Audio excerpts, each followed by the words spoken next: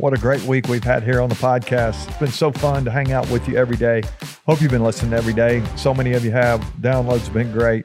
It's been fun. And we've been talking back to school stuff and put a little spin on it for our lives and our leadership, not like kid stuff going back to school. But even if you're a kid, you went back to school this week, some of the stuff we talked about here, very practical to help you be a learner, work on your relationships. We've talked about a strategy for home this week, some of the things that we can do to make our relationships at home better, all kind of stuff, been really practical. Yesterday, I gave you a little strategy for your extracurriculars, the things you do outside of your work. Gave you 3 little R's: rest, recreation, and what was the third here? Do you remember? It was our relationships. We said that was huge for us to make sure that we have the people around us that we need to keep us accountable and keep us growing. I hope you've been working on all those things this week. Well, today, it's Sunday, actually, that I'm dropping this, and I always give you a Bible verse on Sunday. I love the Bible. I think it's a great book. I think it's the best book. I mean, it really is the best book. It helps us have a game plan for our life, which is pretty cool.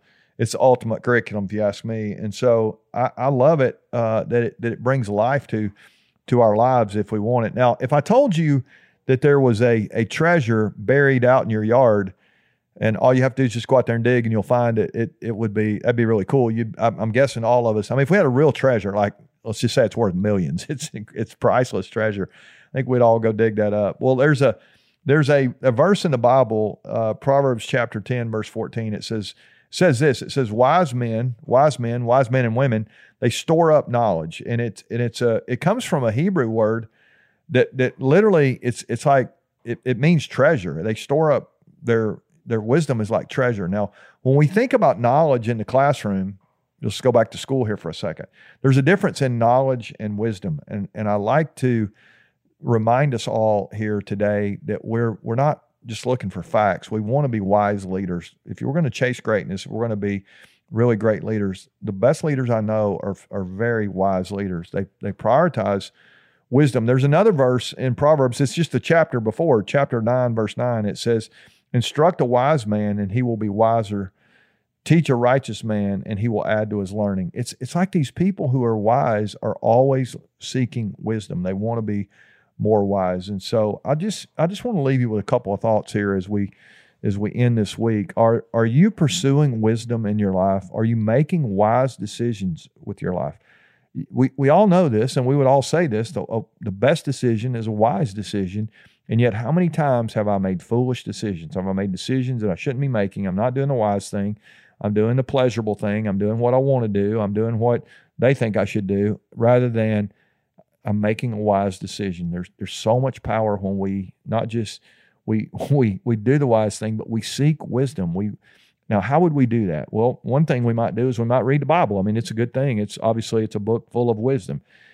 We might actually even pray. I mean, God says in the Bible that if we need wisdom, we can ask Him, and He grants wisdom generously. It's not like He's just giving us a little bit. He wants to make us wise. But if we're going to live foolishly, we can't expect to be wise. The other thing we can do is we can hang out with wise people. I love getting around people who are really wise and talking to them, seeking not advice but counsel. Somebody who's really wise. They know what. They've been through something. They've got experience. They've been down the road that I'm about to go on. And I think there's a lot of wisdom when we learn from other people's mistakes and rather than making them ourselves. I mean, we can get wisdom from making mistakes and learning from our own mistakes. Great, but when we learn from somebody else's mistakes, it prevents a lot of pain along the way. And so today, I mean, all this week's been great. We've got a little plan. All these relationships and our learning and all the stuff. I hope you've been applying that. I hope you've gotten better every single day. That's great. But at the end of the day, I hope you've become more wise as you go into the fall. It's going to be a great season coming up. I believe that. I'm excited about it. But one of the things I want to be said about all of us who listen here and who are wrestling with being our best is that's a wise group of people. When people look at you, I want them to think that's a wise leader. We can be wise, but only if we seek wisdom.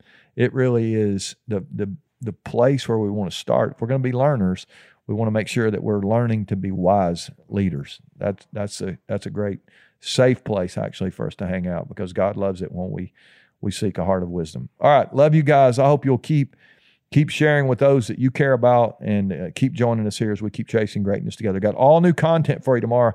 It actually grew out of my little reading challenge last week. I've been reading a new book, and it's really got me excited about our topic for this week.